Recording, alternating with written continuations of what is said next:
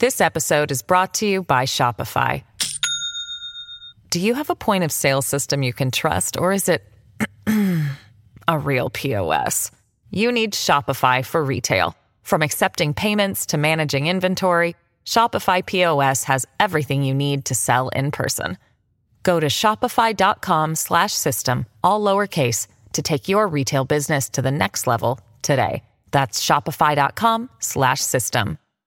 Hello, everybody. This is Marshall Poe. I'm the editor of the New Books Network. NBN listeners like to read books and buy them. So we thought we'd tell you that right now, our friends at Princeton University Press are having a remarkable site-wide sale. You can get 50% off books, including ebooks and audiobooks, with the code 50, F-I-F-T-Y, at checkout until May 31. You can save some real money on Princeton University Press books. I encourage you to go there and check it out. Welcome to the New Books Network. Hello, and welcome to the New Books Network. I'm your host, Ryan Shelton, and today I'm so pleased to be joined by Jean Burgess and Nancy Baym, authors of Twitter, a Biography, published in the summer of 2020 by New York University Press. Jean and Nancy, welcome to the show. So great to have you here. Thanks for having us. Hi there. So before we get into the book, I wonder if you could just share a little bit about yourselves, about your training and your interests, and how that's led you to work on this project. Jean, can we start with you? Sure. After being a musician for a couple of decades, I actually trained in English, communication and cultural studies, and then went on to the fairly new discipline at that time of internet studies, and eventually co-founded a centre at QUT called the Digital Media Research Centre. And along that way, during that journey, social media started to become a bit of a thing. And so increasingly my work on, everyday life, everyday participation in culture became entangled with all these new digital media technologies and platforms. And I've pursued those interests into all sorts of interesting places, including collaboration with my friend Nancy. Yeah, I'm Nancy Baym, and I'm a senior principal research manager at Microsoft Research in New England. And I'm trained in communication, particularly in interpersonal communication. I couldn't train in new media studies because at the time I was training, there was no such thing. So I kind of broke the rules by studying what was neither interpersonal nor mass comm, and nobody quite knew where to put it, but I did it anyway, which worked out rather well for me. So I've been studying social dynamics of online life and the dynamics between online and offline in our relationship since the early 1990s. And in terms of this project, I had gotten to know Jean while she was doing her training and watching her meteoric rise. And we were joking around on Twitter for years and years. And I think both of us have, Jean's got this longstanding interest in sort of people's everyday practices. And I have longstanding interests in that, and also in how people come up with norms and rules that they follow and organize social activities. And Jean and I were spending a lot of time joking around with one another on Twitter. Conveniently, with the time difference, I get up just as she's getting a little loopy in the evening, and she's all ready to go just as I'm getting a loopy the next 12, 14 hours later. So a lot of joking around on Twitter led to a lot of noticing how everybody was telling everybody else that they were tweeting wrong and saying, gee, we ought to write a book about this. And it took some time to actually write the book, but that's where it came from, was just the combination of our own interests, plus our friendship, plus our continual observation that Twitter was developing norms about how to do it right, even though it was not something that ostensibly had a way to do it right or wrong built into it. I guess I should say in there that the core research in the book came about because I was lucky enough to be visiting Nancy's work as a visiting researcher. And during the time that I wanted to do stuff about, how do you study the histories of these platforms, even as they're evolving so rapidly? And during the time that I was there, Twitter decided to make available your complete user archive, your complete archive of tweets. And I thought, this could be an interesting thing to do something with. I remember texting Nancy at about, it was pretty early on a Saturday morning. I was in one of those moods, and I thought we should do something with this. And so that's where the actual the joke about writing a book turned into a research project that could then be converted into a book eventually. Yeah. Well, it's absolutely fascinating to hear how those interests led into this very unique book, Twitter, a biography. So let's talk a little bit about this choice of biography as your method. You know, with so much of the literature on big tech, we're kind of used to getting the behind the scenes into the proverbial smoke-filled room. I don't know what a smoke-filled room is in the tech industry, but you know, your story is so strikingly different in that everything that you're writing about, for the most part, is kind of out in the open. So I wonder if you could take us into the book by telling us what the book is not, and then share with us how it is that you tried to approach your subject. Well, one thing that the book is not, as you've alluded to, is a corporate biography focusing on the, vape-filled rooms. I hope Jack doesn't sue me there. Jack's air water room. There is already such a book about Twitter called Hatching Twitter by Nick Bilton. It's a very popular kind of corporate biography. Some racy language in there.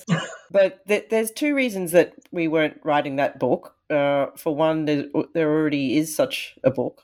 The other reason is also, as you've alluded to, very few researchers, scholars, students can get inside a company or, inside the tech of a platform to observe it directly.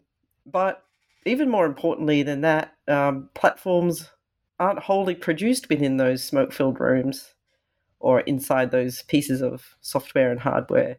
They're co-produced by all of the people who have found uses for them, communicated and connected on them, and indeed even by media and journalists commenting on the platform and what it might mean. So we wanted to both take a wider view and also create something a little more accessible and kind of a model that other people can take up without necessarily having that privileged insider access. Do you want to add anything, Nancy? Yeah, I think I would just add that the privileged insider access is all well and good, and there's certainly stories to be told there, but we had no interest in writing that story because what both of us are fascinated by is, what do people do when they get this stuff, and how do they make sense of it, and how do they find their own way through it, and how do they make it what they want it to be, regardless of what those people in smoke-filled rooms thought they were going to do with it. And so for us, the history of Twitter, the life story of Twitter is, sure, Jack Dorsey and Ev, they're players, they're important, but they're just they're in a cast of characters that includes millions of people who use Twitter, as well as Jean said, all the other things. So to have written a smokes-filled room story would have been antithetical to our position, which is that those people are not the only characters who matter in this story, and in fact may be minor characters when all is said and done in some ways.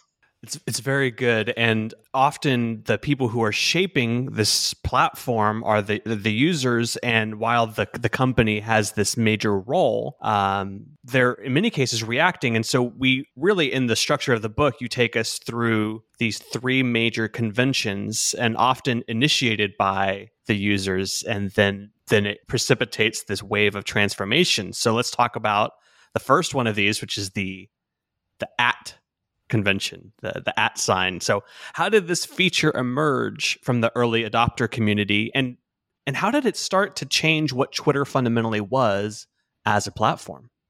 I think it helps if you go back to Twitter's origins and remember, as your listeners may well not, that Twitter began as an SMS messaging service, and it was really designed as this sort of locative media where you would be able to check in with your pals. So it had this very ephemeral, chatty, you're probably talking to people you already know. And the other thing that's important to realize about extremely early Twitter is that it had a public timeline where every single tweet was available, so that if you logged on to twitter.com, you would see every single tweet that people were tweeting, which is kind of unimaginable now. The internet would explode, but that was the interface. So imagine this long stream of messages and people are trying to have conversations with one another without any way of indicating I'm talking to this person, without any way of linking things to one another. So with the at reply, like all of the conventions or features that we talk about in the book, there were some very real communication needs where people were just like, I'm talking to particular people and I need to be able to indicate that and coordinate it somehow with them so they know that this was a reply. I mean, it's not even communication 101. It's like 001. Jean? Like, yeah, absolutely. And even at that early stage, you see people borrowing from a bunch of other technologies that were around at the time. So that the at was used to kind of mark location, as Nancy said, or mark an activity. So, I'm at running errands. Oh, yeah, those other early for uses, example. right? Yeah, and even right at the beginning, there were competing ideas about what everyone sort of had a sense that there was kind of too much stuff on the platform and there had to be a way to organize it.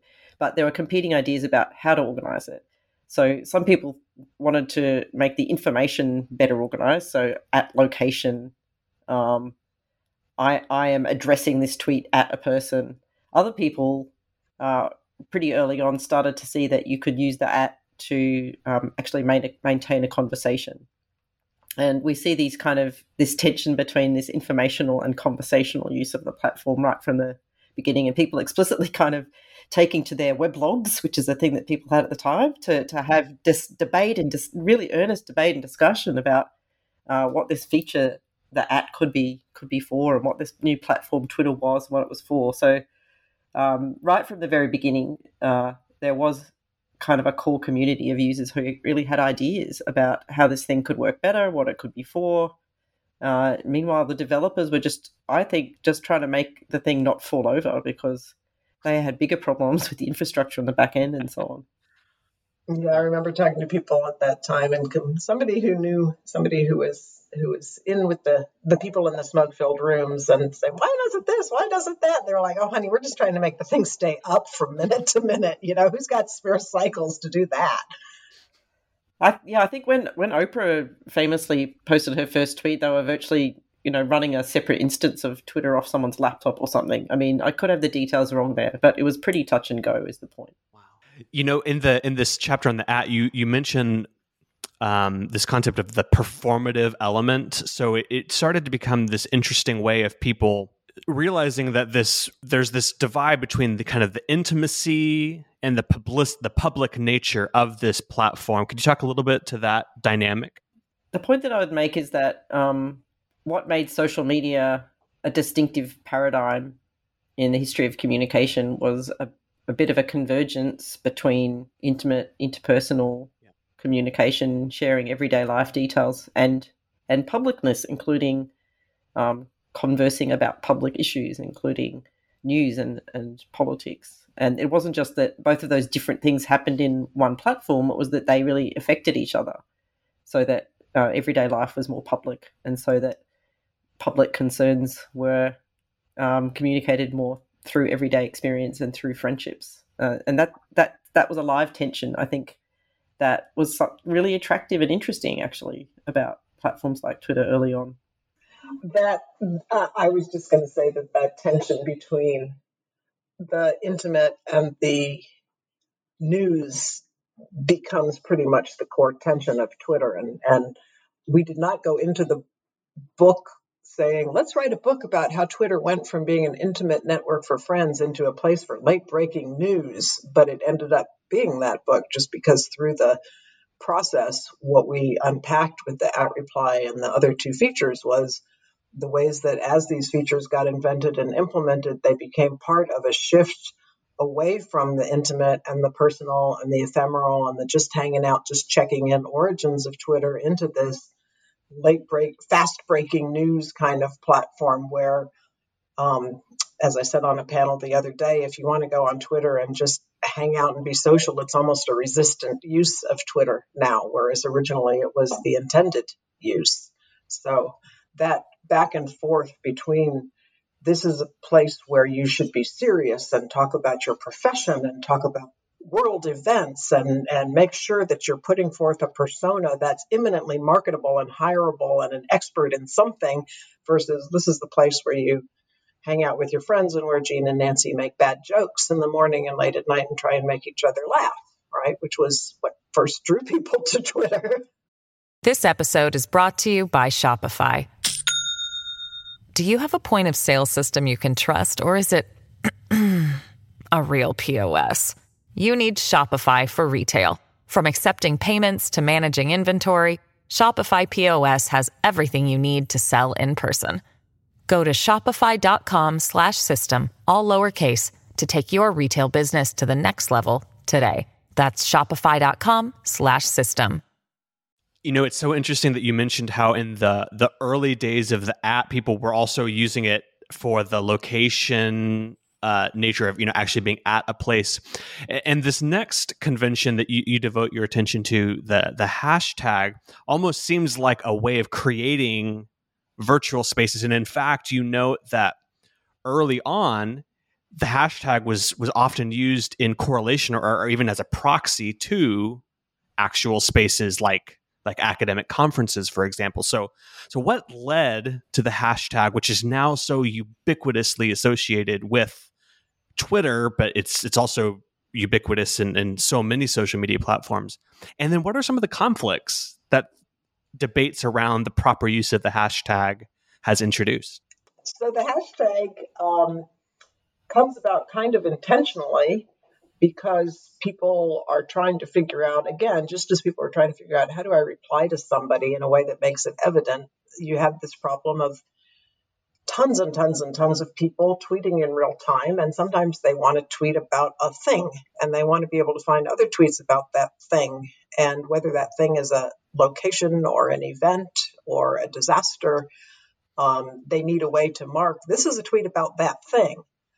So the hashtag arises as an effort really to organize topic, and quickly also becomes associated with other sorts of live events.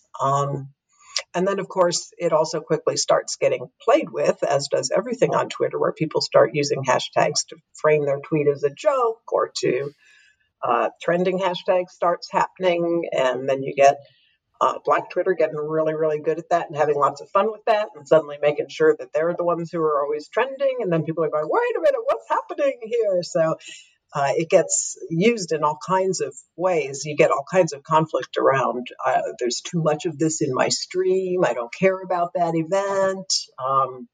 And then, of course, now you get all of this hashtag jamming that happens really, really quickly, where as soon as you got something going, somebody's coming in there with some sort of abuse or something else that doesn't fit. Jean, you want to? Yeah. Again, early on, there was actual discussion about whether hashtags should be used to organize groups of people, so kind of like channels in internet relay chat, or whether it should be used, as Nancy said, to convene a conversation on a topic. And of course, those two things blur. So Black Twitter is a good example of that. In Australia, Indigenous X is a good example of that, where a hashtag and a rotating account under the Indigenous X handle actually convene a recognisable public of Indigenous Twitter users. And actually, I think there's still ag chat meetups in many countries where, at least in Australia, there's a particular time frame on a Wednesday evening for 2 hours where that hashtag would come to life as people working in agriculture, farmers, people living in rural locations all got together to have a chat once a week about agricultural policy or mental health in rural areas or whatever it might be.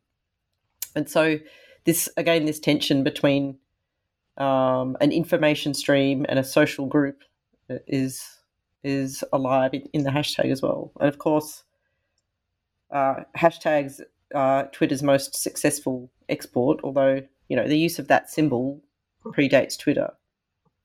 The idea of a hashtag as a social movement, I think, is only possible because of Twitter. If you think about Me Too, for example. Yeah, I mean, Black Lives Matter is a great example where that Yeah, phrase existed and yeah, was organized as a movement prior to Twitter, but then it was when it became a hashtag that it was able to become amplified and exported. yeah, and So I it think people becomes often give Twitter credit for things it isn't, but there's a sort of a combination between the affordances of Twitter and the hard work of people prior to yeah. encountering that affordance that allows it to amplify social movements in that way.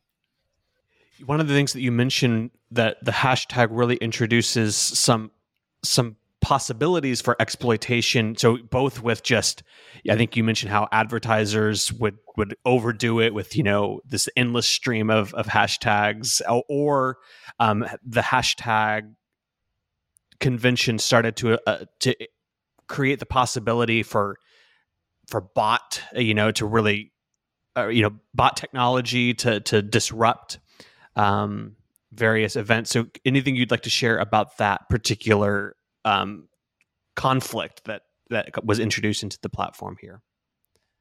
So the way the hashtag came to work, such that if you form a series of characters with that hash or pound symbol at the front, it becomes a hyperlinked keyword that links to the search.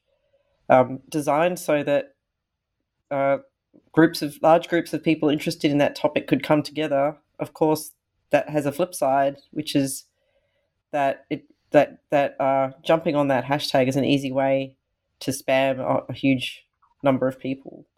Of course, the platform then introduces various technologies to manage that and mitigate against that, but it's part of a broader problem, I suppose, of coordinated exploitation, which may or may not involve bots and automation, or it may just involve, in some cases, large-scale coordination of people to do mischief or to nudge a public conversation in a certain direction. But the affordance of the hashtag to call the public into being can also be exploited, is the point, I guess. Yeah, yeah. I not hashtag specific, but we haven't mentioned yet, and it seems like an important part of this conversation for listeners who haven't read the book is to realize that these things we're talking about, at replies, hashtags, they are not things where the folks in the smoke-filled room said, we need a way to call the public into being. How about the pound sign? They're things where the public said, we need to be. How can we make ourselves be? How about an at reply? How about a pound sign? And then after some time when this thing was being used by Twitter users and Twitter users were debating, is this the right way to use it? Is this the wrong way to use it? Is this a good way? Is this, I don't like the way mostly they were saying, I don't like the way you're using it. You're doing it wrong. After some time, then the folks in the smoke-filled room go, oh, and they probably don't smoke, but We have to say, those we folks, don't know if Jack smokes or not. I assume he doesn't. I mean, he's such a. Did you see that meme going around the other day where there was a picture of him in his kitchen, which is all just like extremely austere and just the simplest white plates and Monastic. Yeah. glasses, and people were saying, what does he feed you? And everybody was like, air, maybe air. So I'm guessing it's not a smoke-filled room, but those folks are not the ones who said, let's create this feature. They're the ones who looked out and said, people have created this feature. They're using it. It's useful for them, and we can make it useful for us too. And then they build it into the interface, and that then causes its own ramifications. But I do think it's real important that everybody understand that, especially since we started off by talking about how the users are so important, and our whole point was to talk about the users rather than the business leaders. These are features that are 100% user led. And having said that, the users aren't an undifferentiated, democratic mass either. No, they're constantly arguing with each other. Yeah, lots of different conventions are emerging and literally competing, and often you can find evidence of a few guys who are pretty influential in the tech community. They may be connected. They may even be ex-employees in some cases, really quite explicitly engaging in activism to get a certain feature adopted in a certain way. So it's not an even. We're not saying it's an even playing field where in the early days of Twitter, if everybody had an equal say in how things turned out, either way.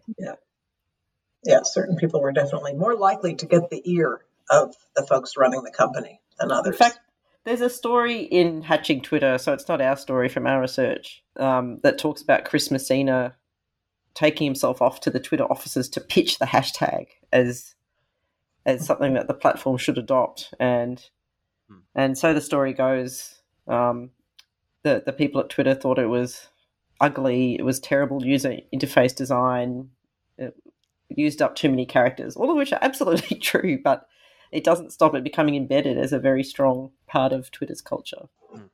Yeah, I mean, that's a conflict that Twitter wrestles with throughout, is this thing that the users came up with makes it way better for them, but new users have no idea what the heck is going on here. How do we make it that riding that tension between the loyal user base who's got all kinds of conventions that make total sense to them and the new users that they need for growth so they can prove themselves to the market is a real tension.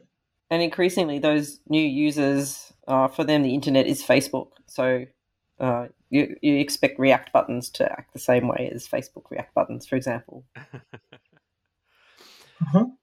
So in this user-led kind of evolution of the program, you've already started to touch on how etiquettes or norms start to evolve, and I think where this really comes to a head is in your last convention is the retweet, which really starts to create some distance between early adopters and expert users with mainstream usability, and then of course metrics and measurability. So can you tell us a little bit about some of the drama over the various iterations and evolutions of the retweet? Well, the drama was there from the beginning. There was an intense, well, maybe not intense, but an extensive kind of competition about how to signal that you were reposting somebody else's tweet or a part of somebody else's tweet with the correct attribution. And so right from the beginning, we see this kind of idea about a tweet as kind of a copyrightable media object, as opposed to kind of an oral utterance that could be played with. And people had strong feelings in both directions about that, to the extent that there were conventions like you had to type MT if you had changed the original tweet, which you often had to do because it's carefully crafted to fit into 140 characters. And then you're saying, just by quoting it, you're taking some of those characters away. Yes. So later on, that all gets fixed because the character limit doesn't really become real anymore. It's longer anyway, and so on. But really, the original idea, I think, was very much about that. It was about quoting with attribution. These days, fast forward, it's about just kind of compulsively pressing this button so that you can post something that somebody else has posted. It appears in your feed. You might, gain some extra attention for that, but it preserves that copyright of the original tweet. It preserves the avatar of the original poster, whether that's a media brand or a celebrity or a journalist or one of your friends. Yeah, that avatar was really controversial when they first built in the retweet button and people started seeing it. I mean, it used to be if Jean retweeted you, Ryan, I would see Jean's avatar and it would say, retweet Ryan says, da-da-da-da-da-da-da. And suddenly I'm seeing Ryan's avatar in my feed instead of Jean's. And people were very upset about this. It was sort of like, you've invited a bunch of strangers into my home. It's like, if I wanted to follow Ryan, I'd follow Ryan, right? I'd follow Ryan, right? If I follow Jean. And so that's one level of controversy, which people just forget about. Of course, the other thing that happens, you alluded to metrics, and the retweet is absolutely the place where this really comes into being. And we saw it so clearly as soon as the retweet becomes something that's built into Twitter where you can press a button and it retweets, people start posting in order to get retweeted. It becomes an incentive to be able to do that. So, for example, one person who we interviewed for the book was looking at when they started using retweets and recounted that it became an office competition, which person in the office could get the most retweets, right? And then somebody else talks about realizing that these jokes went really well and doing more of those because those could get retweeted. And somebody else talks about having multiple accounts and retweeting each other to build publicity for things. So it very quickly becomes something that that just gets used in all kinds of ways. Which is, it's kind of important for some users. Like, there's a bunch of indie comedians who use Twitter to try out their bits for their stand-up. And if their jokes get stolen, that is actually, that's important for them. On the other hand, creating this kind of hermetically sealed media object called a tweet that you can only press a button to retweet in order to make sure that the metrics flow to the originator is very much a media industry way of organizing the platform rather than a social network way. So it's all connected to the drive for an advertising-based business model. Yeah. So as we enter the late teen years of Twitter, and as you've been watching this platform and studying its development, what do you think are some of the challenges that the platform faces in its current iteration? And maybe what are some of the current tension points that might lead towards the next convention or the next evolution in the tweet? I mean, like all platforms right now, Twitter is trying to tame the beast it unleashed unknowingly. And I mean, Twitter is really interesting right now because they're trying out so many different kinds of ways of thinking about how do we, like they've got this move to go, okay, maybe we can kind of have some insiders who will help us do some content moderation-y kinds of things. And I think that, and plus they're also doing all of these things with alternative business models built into the platform, like Twitter Spaces, where you can have tweets that your audience is going to have to pay you to see, or they've got a few things of that ilk going on, sort of amped up Twitter. They bought the newsletter service, and now they're incorporating newsletters. So I think that Twitter is struggling with the constant problem it's had since day one, which is what are we? What are we for? What's our niche? What's our purpose? What is Twitter exactly? And then, of course, the other beast it's struggling with always is just content moderation, as they all are. What's appropriate? What are we going to allow? What are we not going to allow? How are we going to make those decisions? How are we going to deal with it when these are decisions in every country where we operate, and countries are so different, and we don't actually have people on the ground who speak every single language. And if we did, even if we did, there aren't such clear, obvious yes, no's that we could just hire them all and they could go through and go, that's okay, that's not, that's okay, that's not. These are huge problems. I think that Twitter would kind of like to position itself right now. I see them sort of trying to position themselves as, we'll be the ones who figure this out somehow. We'll be experimental and we'll figure out how to get creators some revenue and how to involve the community in moderation in ways they haven't before. Whether they succeed at these things or not, I think we'll see. I think over the past 12 months, let's say, I think it's pretty obvious that there's been a correlation between the change of president of the United States and a feeling of kind of a fresh start. Twitter was very slow, actually, to engage with its user base around issues of abuse and harassment until it became very clear that these were issues of kind of the security of world peace, quite literally. And so I think on content moderation, on reporting abuse and harassment, they've been making good strides forward. They kind of were in a holding pattern in terms of evolving the business model for quite a while there. So they had Periscope early on, which was kind of the live video thing. Did they buy Vine? What did I say? Yeah, they bought Vine and then they killed Vine. They bought Vine and then allowed it to wither and die. And so now they're really trying to think seriously, as Nancy said, about how to engage with the whole digital economy around content creators and social media entertainment, which they're a hugely important part of. So they're a really important part of the social media entertainment ecosystem, but have no viable way of monetizing it at this point. So I think that's a big challenge, because just advertising is just a pretty thin model. Well, I'm so glad that you guys took the time to come and talk about your book. Thank you for writing it. It was such a pleasure to read. I think anyone who's at all interested in communication, the internet, will benefit from this book. I know I learned so much throughout it. So before we go, I wonder if you'd like to share with us, what are you working on at the moment? What can we be looking forward to from either of you? Got any hot new centers going, Jean? So I'm working on a bunch of stuff around the question of what automated decision making means for society in a range of contexts, including digital media. So continuing to work quite a lot on some of these issues around algorithmic content moderation and so on, but more broadly than that.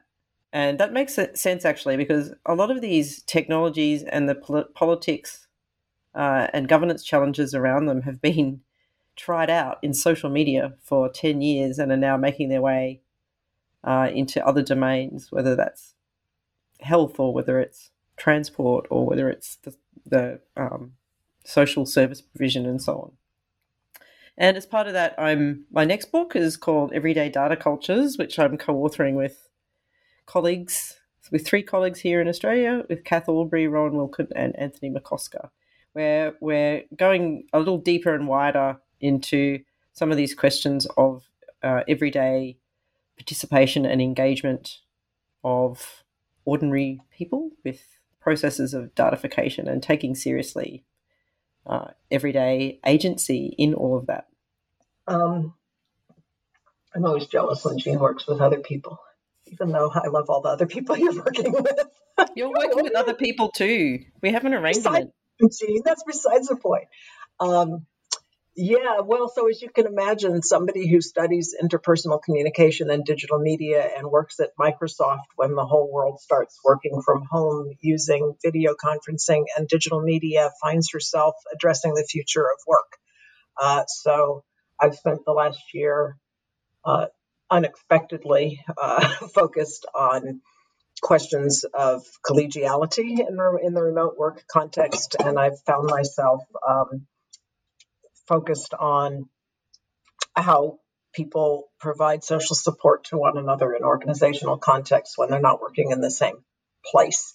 So in a way, it's a turn away from the kinds of things we talk about in Twitter. On the other hand, it's still about about people's everyday practices using media in order to create supportive relationships in a space where, like Twitter, the assumption is you're supposed to be doing serious things, but those ephemeral fun things are actually so critical to the social fabric.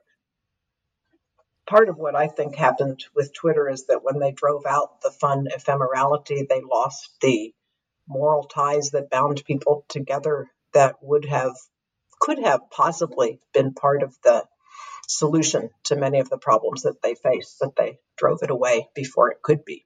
If you make something all about look at me, look at me, look at me, and you go, yeah, its point is to make sure people look at you, then when people are looking at the wrong person, you don't have a lot of institutional legs to stand on. Whereas if you create something where it's about let's support each other, then you've created a very different dynamic. So I'm trying to move toward that. Let's support each other in the workplace. Those sound like absolutely amazing projects. I can't wait to follow the development of both of them. And thank you so much for the generosity of your time. So thankful. This has been a conversation with Jean Burgess and Nancy Baym, authors of Twitter, a Biography. You can get your copy now from New York University Press. Thanks, Nancy and Jean. Thanks, Ryan. Thank you. And thanks to our listeners for tuning in to this episode of the New Books Network. If you enjoyed this episode, feel free to tweet about it or share it in whatever social media way that you would enjoy. That's the best way that you can spread the word about what we're trying to do here at the New Books Network. That's it for now, and I hope you have a great day.